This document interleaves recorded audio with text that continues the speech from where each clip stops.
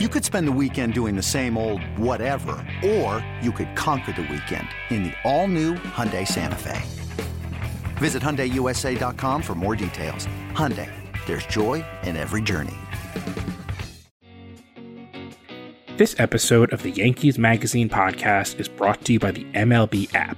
Yankees baseball is always live with the MLB app. Follow the action with game tracking and video highlights, along with up-to-the-moment stats, standings, breaking news, and more. Download the MLB app today. It's your number one app for Yankees baseball.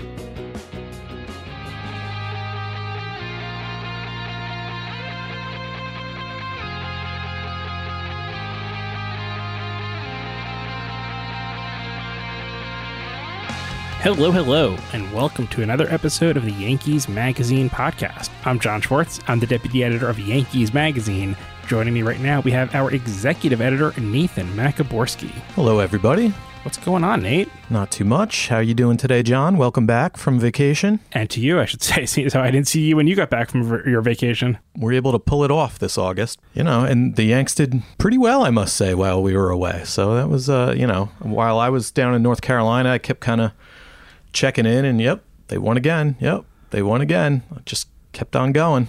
Same for me in Vermont, although apparently once I got back from Vermont, kind of the roller coaster ride that has been the 2021 season, which is what you may be feeling in your stomach right now, seems to have gone the other direction a little bit. But of course, by the time you're listening to this, as always, who knows what's going on? The fact is the Yankees are just in such a different place than they were a couple months ago as we head into what is now September. Yeah, and kind of incredibly through all that, winning and that super hot streak, they really didn't gain any ground on the Rays. I mean, those guys have just been playing lights out as well. So plenty of big games down the stretch here. I'm looking forward to the homestand. Coming here with my family this weekend and some friends, so should be a good time, and hopefully we'll keep up our winning ways. We got a lot of opportunities here ahead of us, playing against division opponents and such, so looking forward to it. For sure. So on this episode, we're going to straddle the August and September magazines. The September magazine goes on sale this Friday. We're going to discuss, Nate, your story on Jordan Montgomery from August, and then we are going to talk about the new acquisitions that came to town for a piece I wrote in the September issue.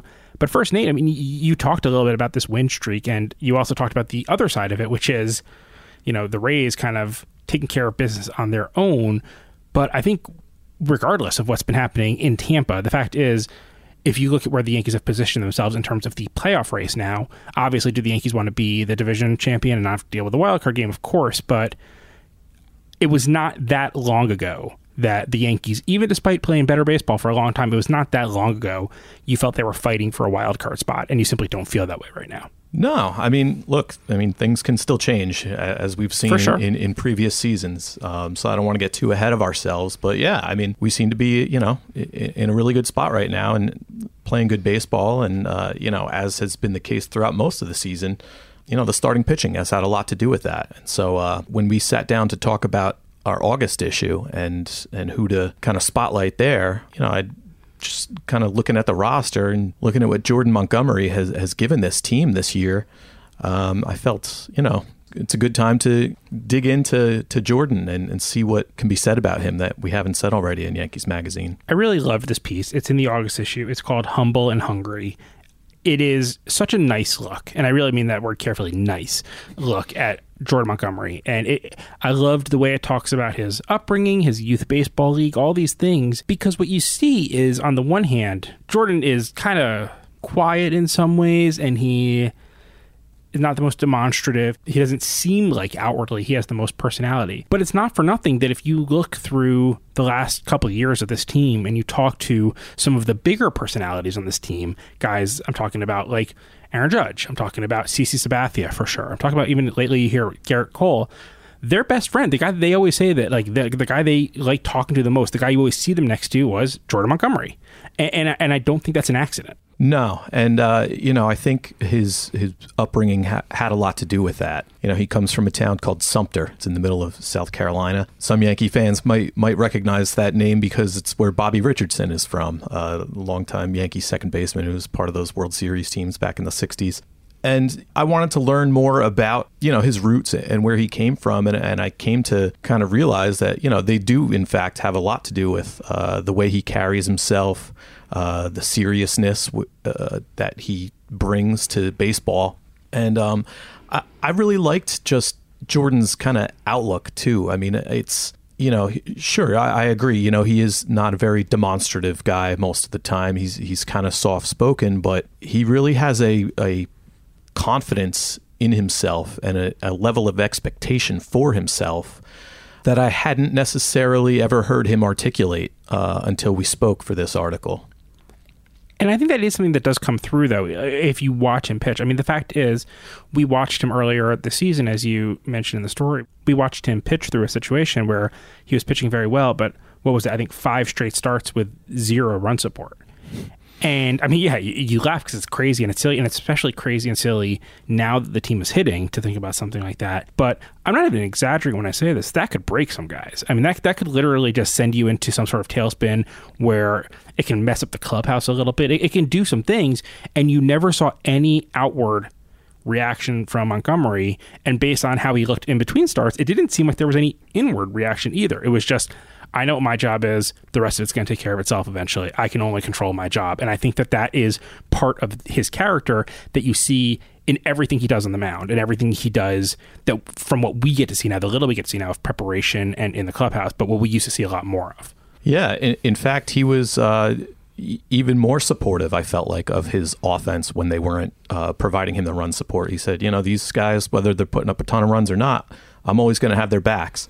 And it was reminiscent of what CeCe used to say, when people would ask him about, showing up defenders or anything like that. He's like, I would never do that because, these guys don't get mad at me when I give up 500-foot home runs. I'm not going to, turn my back on them when things aren't going well there. So, I do admire the way he carries himself. And another thing that I've always admired about Jordan Montgomery is that he's very resilient, whether it's within a game and he has a rough inning or a rough couple batters, or even throughout the course of a season, if he has, a rough outing, he very rarely goes into, bad stretches for lengths of time.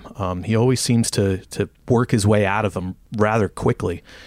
So that was another topic that I was eager to delve into with him. And I thought he had some really kind of, interesting things to say. I mean, after our conversation for this article, I felt like I had a better understanding of just the type of competitor that Jordan Montgomery is.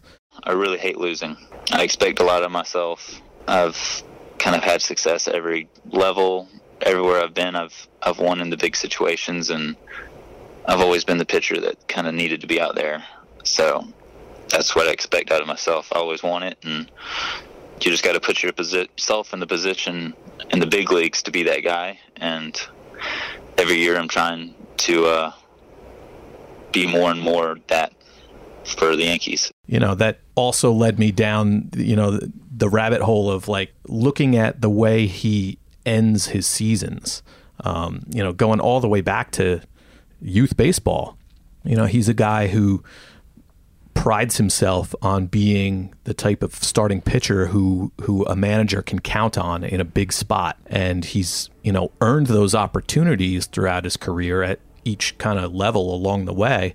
And more times than not, almost every time, he's really delivered for his team. So, I'm hoping that, our readers come away from this story kind of understanding where Jordan comes from and just, how seriously he takes his craft and how badly he wants to be great. You mentioned looking back at his youth baseball days and everything like that. You put together a real puzzle here, I thought, of a lot of great, somewhat outside the box sources for this story. Obviously, you certainly spoke to Jordan and you got quotes from teammates and things like that. But I mean, there's so much going back to his past. How did you kind of craft like your reporting process? It all started with Jordan himself. And, I had done a lot of research before our conversation. And then in talking to him, I didn't really realize how much of an influence or how important his American Legion team was to his, development as a baseball player. In Sumter, the American Legion team is known as the P-15s. It's post-15. It's the second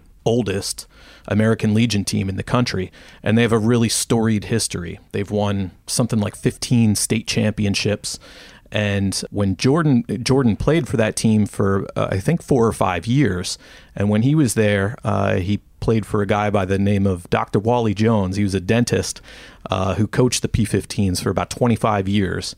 And he finally stepped down, I think, right after Jordan left. And so that experience really prepared Jordan well and gave him a lot of lessons, not just baseball lessons, but life lessons that he's kind of carried with him and still show up on the mound today. So, when he talked about that experience, I said, boy, I really got to track down this coach that he, spoke so highly of. And I was able to do that.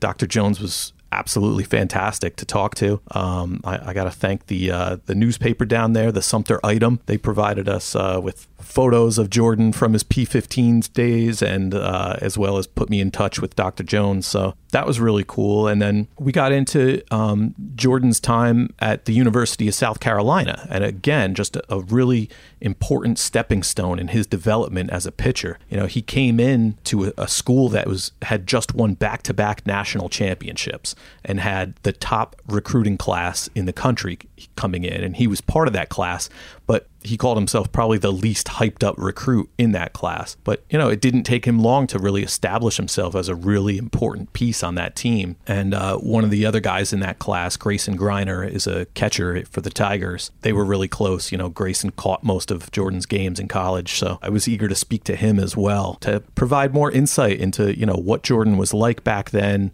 what they saw in him. And, they all said, just not only what a competitor he is and how great he was on the mound, but, just what a special guy he is off the field as well. Just a good guy, a good friend.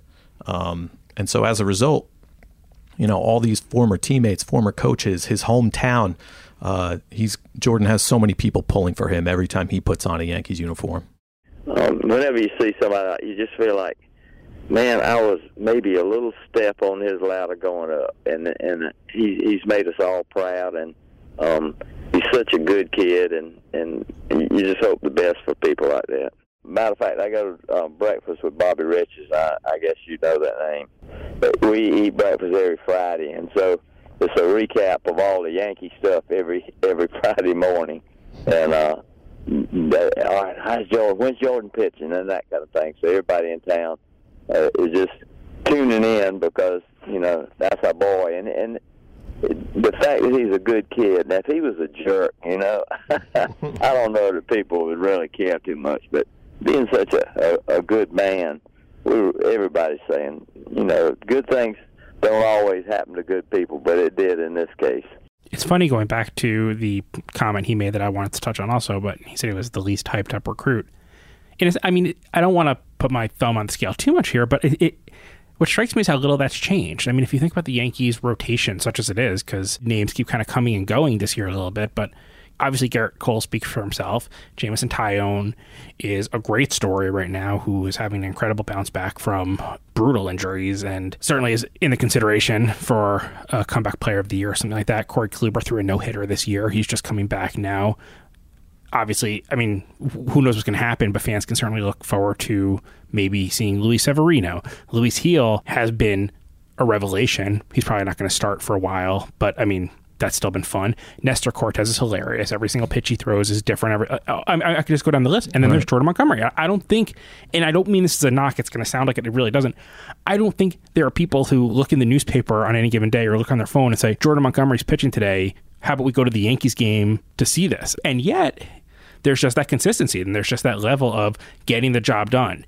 And you almost lose sight of the fact that I just, dropped in there a little bit of Jameson Taillon coming back from all this. Well, Jordan Montgomery's come back from all that too. And he had to do it last year in that bizarre year. He fought his way through kind of with no help from the crowd, no help from his environment. He just kind of was able to just, again, go inwardly into himself and just kind of do the job and get it done. And you struggle to avoid too much metaphor and too much, poetic language or whatever with him because he's a little bit milquetoast in a way. But at the same time, that's just what's worked for him. And what I think is funny about that is he's not like some 5'11", you blink and you miss him kind of guy. He's huge and he's like this commanding presence if you look at him, and yet he just manages to fly so far below the radar that you miss what he's accomplishing. I think, at least. I don't know. Yeah, no, he's definitely, he's been overshadowed plenty of times in his career, despite being a big strapping 6'4" lefty or whatever he is. But and I'll cut you off there. It doesn't help or doesn't hurt, whatever you want to say,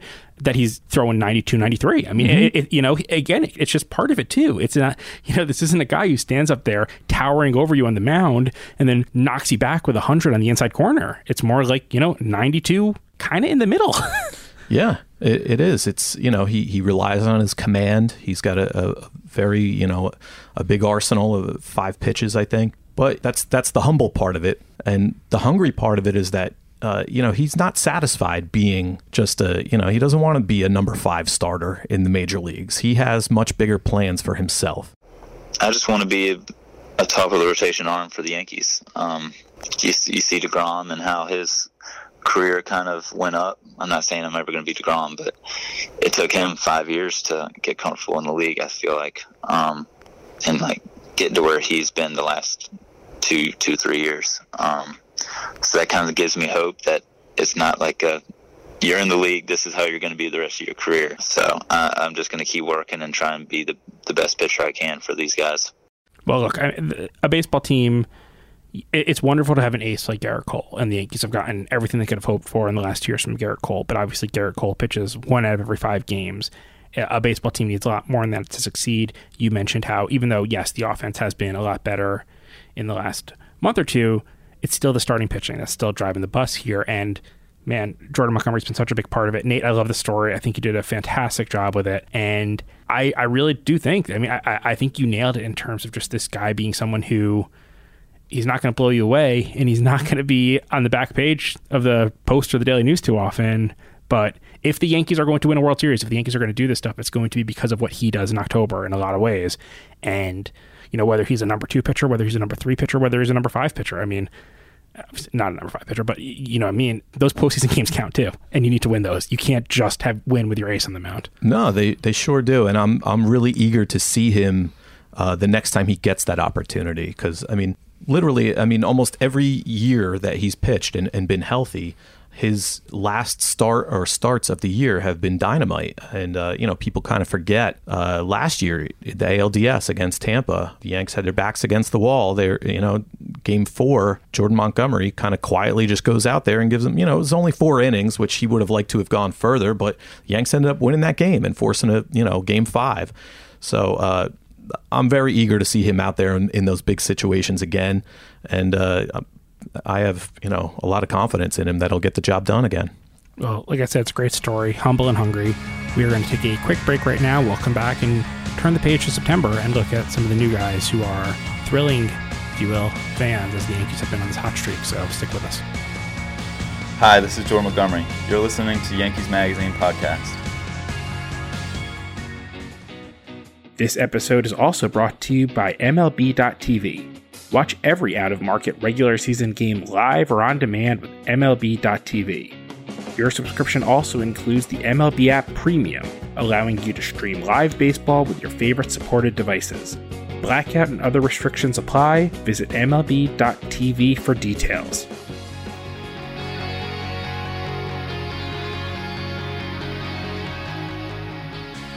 Welcome back to the Yankees Magazine Podcast. It is, as I said, now September, so we might as well start discussing our September issue. It's on sale on Friday. The cover features none other than Derek Jeter, who will be entering Cooperstown a week from now, which is pretty exciting.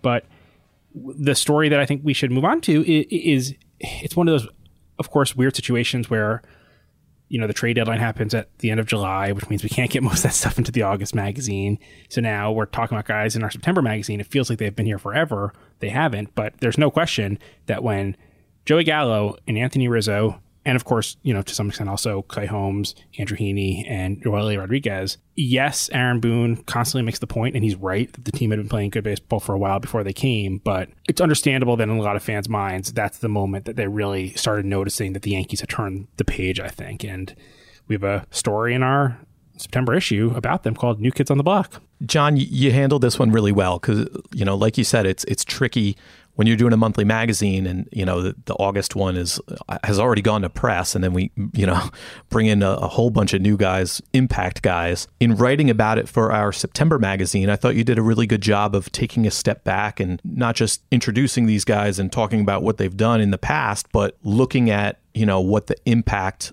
on the Yankees of 2021 is going to be moving forward, having brought in guys like particularly Anthony Rizzo and Joey Gallo. It was just such a shot in the arm to the whole organization and the whole fan base. When these guys came aboard, it was like, okay, we're going for this. We're not just going to stand pat and see what happens. And, I thought that was pretty much the angle that stuck out to me. Did you know, going into it, that was kind of how you wanted to approach this piece? I had a hunch that was how I wanted to end it. And it helped that everyone I spoke to, I think in the end, from a construction perspective, I had a ton of stuff from their new teammates, from coaches and things like that. But really, most of the quotes I used in the story, as much as possible, were Joey talking about Anthony and Anthony talking about Joey. And that was intentional there. I kind of liked the idea of having them describe their new setting. But one thing I got from a lot of people, really almost everybody, was this sense in the clubhouse that, there's some stuff that happens that's talk radio fodder or internet Twitter fodder or whatever, and then there's some stuff that's real. And I wasn't sure if this idea of the team going for it by making those additions was something that is real. And the impression I got from everybody I spoke to, no exaggeration, was like, yes, that is something. You need to see that. And what I think is interesting about that is, I think when the story of the season is told, probably down the road, again, maybe I'm getting too far ahead of myself here, but I think the Yankees are going to make the playoffs at this point. I'm not sure what I would have said a few months ago. I think the Yankees are certainly good enough to win that one game playoff with Garrett Cole on the mound, even if it's against Chris Sale. I think the Yankees are good enough to beat anybody right now. We've seen over the last few weeks they've been beating good teams. I have a hunch that later down the road, when the story of this season is recalled, you won't remember how close the Yankees were to packing it in kind of in July. And I think part of that is because there's still this assumption that the Yankees can't do that, despite the fact that we did watch the Yankees do that in 2016. The Yankees sold in 2016. The Yankees reloaded in 2016. And I think people forget that sometimes. And there's no question that in this case, the Yankees didn't have the assets to sell off in the same way they did in 2016. It was probably going to be a matter of standing pat or adding. But they added. They went for it. And they were aggressive. They, in a lot of ways, started the market. They went a little bit early on Gallo, which I think was important. They were able to do that before anyone was able to really bid them up too much. They didn't give away any of their top 5 prospects. And I think that it was just an incredible moment for a lot of these players in this team saying, look, we've given you everything we can. Now go win this. And I think they responded to it. And just one more thing I'll say about that, because I did include this in the story. Gallo was telling me that he's been on the other side of that. And he knows what it's like when you see your veterans leave to go somewhere where they can win and what that does to you. And that's not something that washes off after a game or two. That's something that stays with you. And that's something that can kind of poison your clubhouse in some ways. This knowledge that, we're just going to ripen you and grow you and, polish you off and then send you somewhere where you can, live a nice, better life. And to experience that coming in, even after he came here for then Anthony Rizzo to come, he said, it's just like, it really hits you. Like, this is a team going for it.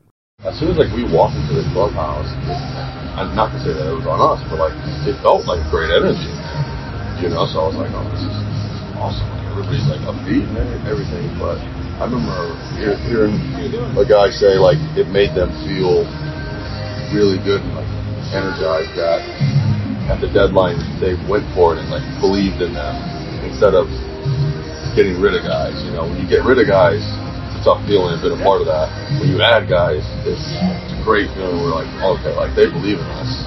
And I know guys felt like that when we added guys at the deadline. They were oh wow, the front office believes in us. And it gives you a little boost for sure. So it's exciting that we could be a part of it.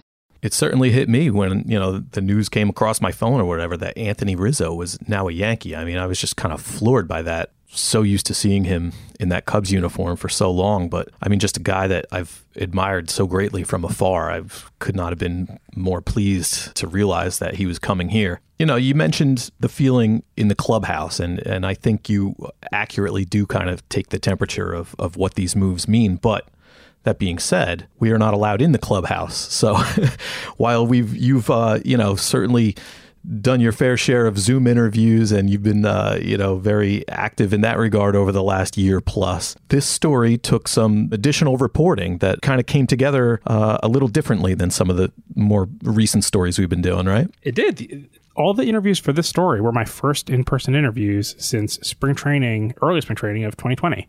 I mean, that's a year and a half. It was pretty awesome.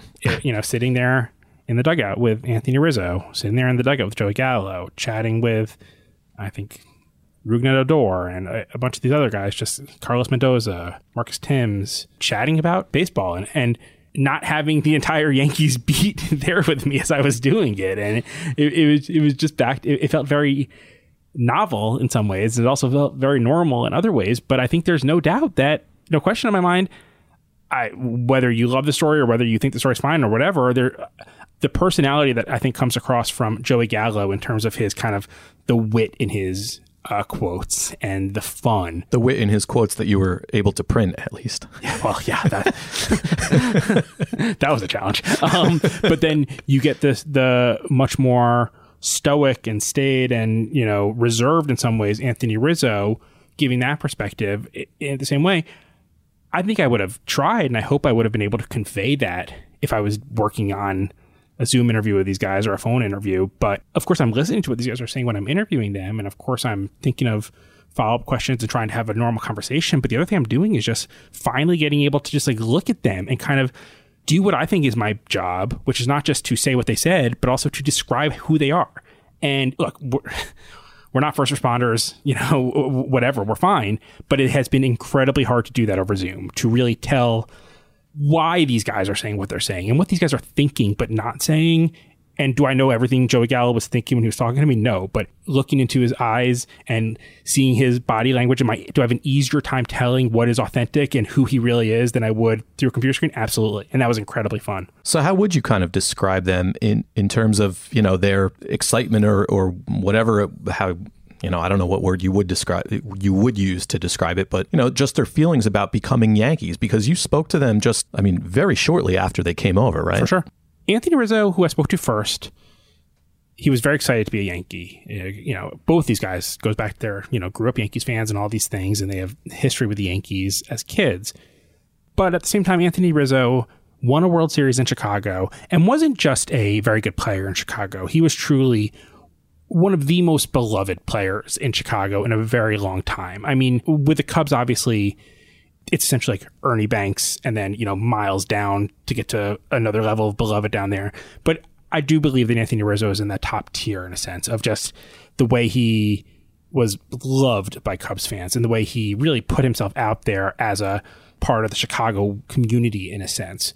And it was hard for him. You saw him, not in the interview I did, but you saw him on the field at Wrigley Field after he found out he was traded, and you could see the emotion.